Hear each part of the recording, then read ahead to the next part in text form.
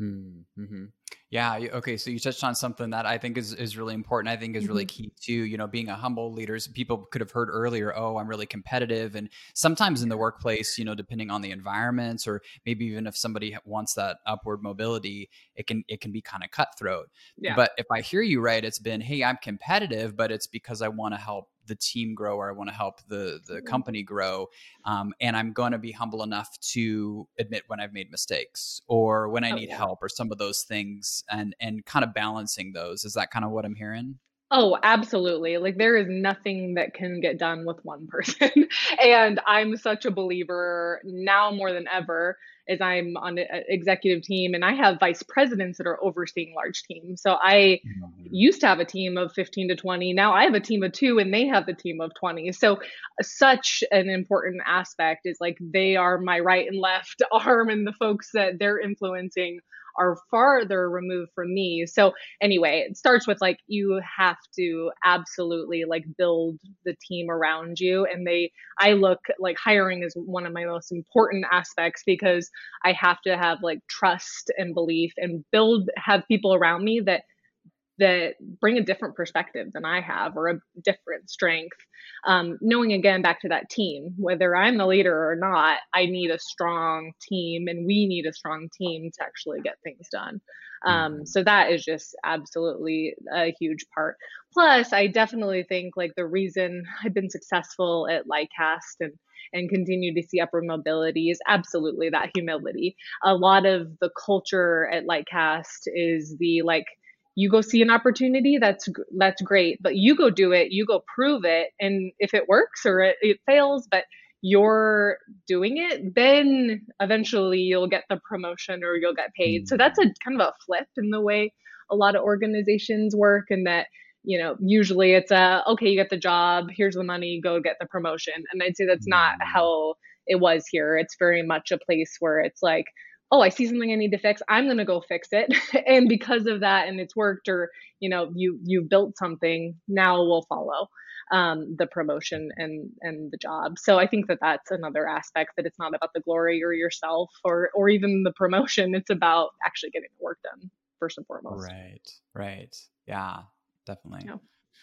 So, help me and our listeners know how you navigated a specific situation, because this comes up actually quite a bit in businesses, even ones that I work with, where maybe there's an ownership change, there's a leadership change, there's a name change, like there's something bigger that's going on structurally with the organization, and that's something that you experienced, right, in your time Absolutely. before it became Lightcast. And I'm Yeah. sure there were some things just in the background around uncertainty, or hey, how's this going to go? And you're a leader, you're being looked up to. How did you help navigate that? I would say number one, for yourself with some bigger organizational changes, but how did you communicate with your team or help them through some of that change as well? Yeah, really good question. So at Lightcast, about, oh my gosh, it's maybe been a year and a half now. The prior company that I worked at with was MZ. And we got bought by a private equity firm, and that private equity firm merged two competitors. So merged MZ with our competitor, Burning Glass. Both companies were about 200 employees, and we were merged together. And so, literally, like overnight, we had to go from being the company we were to the company we now were going to be. Mm-hmm. And through that, there were absolutely like you look back at that time and you're like, how did we survive? Like, what, some of it is a blur. But I guess the one big thing is pretty quickly on, it was determined that the leadership team, so my boss, me, was staying intact, and the other organization was going to kind of merge under that organization. Mm-hmm. So in terms of my like life changing quickly, I still had my team, but then I had a bunch of people being added to my team, and then of course we had a lot of things to figure out.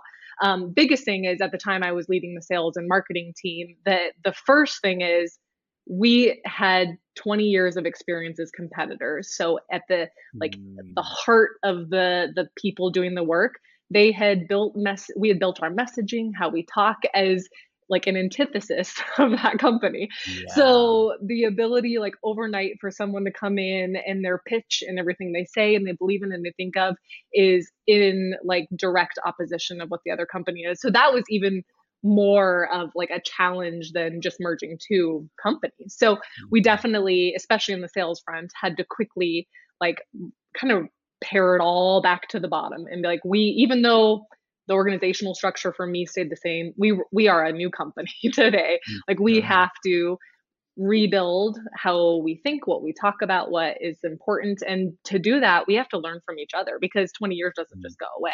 So I would say in that time, just like so much, especially as a manager, so much, first and foremost, empathy for people that are going through change, whether it's small or large for each of the individuals. There was a lot of change. So some people from the other organization who had maybe been the top leader that were now coming under me, how to navigate that and to have empathy, to listen, to understand and come to common ground.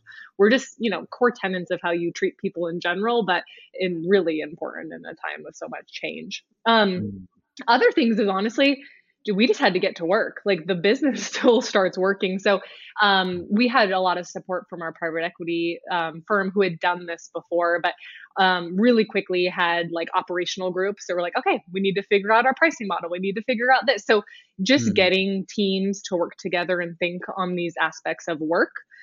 Also knowing there's a lot of change going on, but it helped to keep us focused was really helpful. And then I think the other component is we're almost a fully remote team, but finding there was importance in bringing people together and when you need to do that for FaceTime. So really quickly started bringing these individuals in person. Let's get together. Let's go to a happy hour. Let's talk about, how this is hard. And then let's get back to work the next day. And so I think some of those things were just really important. All that to say, we're a year and a half later. There's still obvious things that we like, little things, but I don't have much comparison. This is the biggest merger I've been through, but all in all, I think things went fairly well. We're now a 700 person company. We're growing and we rebranded to Lightcast. And like all things in general, we used to always make the legacy MZ or legacy burning glass. That's like that language has really gone away. So knowing its evolution, there's always things that we have to improve upon. But in general, being on the other side feels good. And there were lessons learned, of course, in that. Yeah, I bet. Gosh, there's a lot of transition, and like you said, kind of have these two camps entrenched almost against each other, right? And then it's like, hey, we're together now, and we're part of the same one big happy family. And then the remote piece too. So you have folks, obviously, like you said, that you could just get together with and are close, but you also have remote folks who are geographically pretty spread apart. And so, how did that sort of play into your attack or your plan of attack? In helping just try to foster the kind of culture that you wanted to see?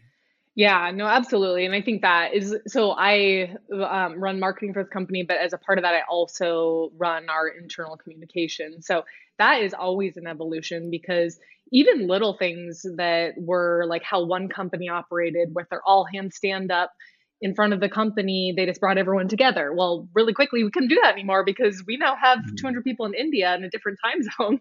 So like we can't leave out half of this company in terms of our main communication. So like really quickly, we had to pivot and transition, but it's hard because then you have some folks like, wait, that's not fair. Like I have the expectation of how this culture was created. So I would by no means say that we have the answer here, but a couple of I think things that have helped through this. So we have two headquarters, one in Moscow, Idaho, and one in Boston, where there were core groups of people. So, and then we had an office in the UK and a large office in India, and then a huge remote team. That's all the time we have for this episode. To keep listening, continue on to the next part.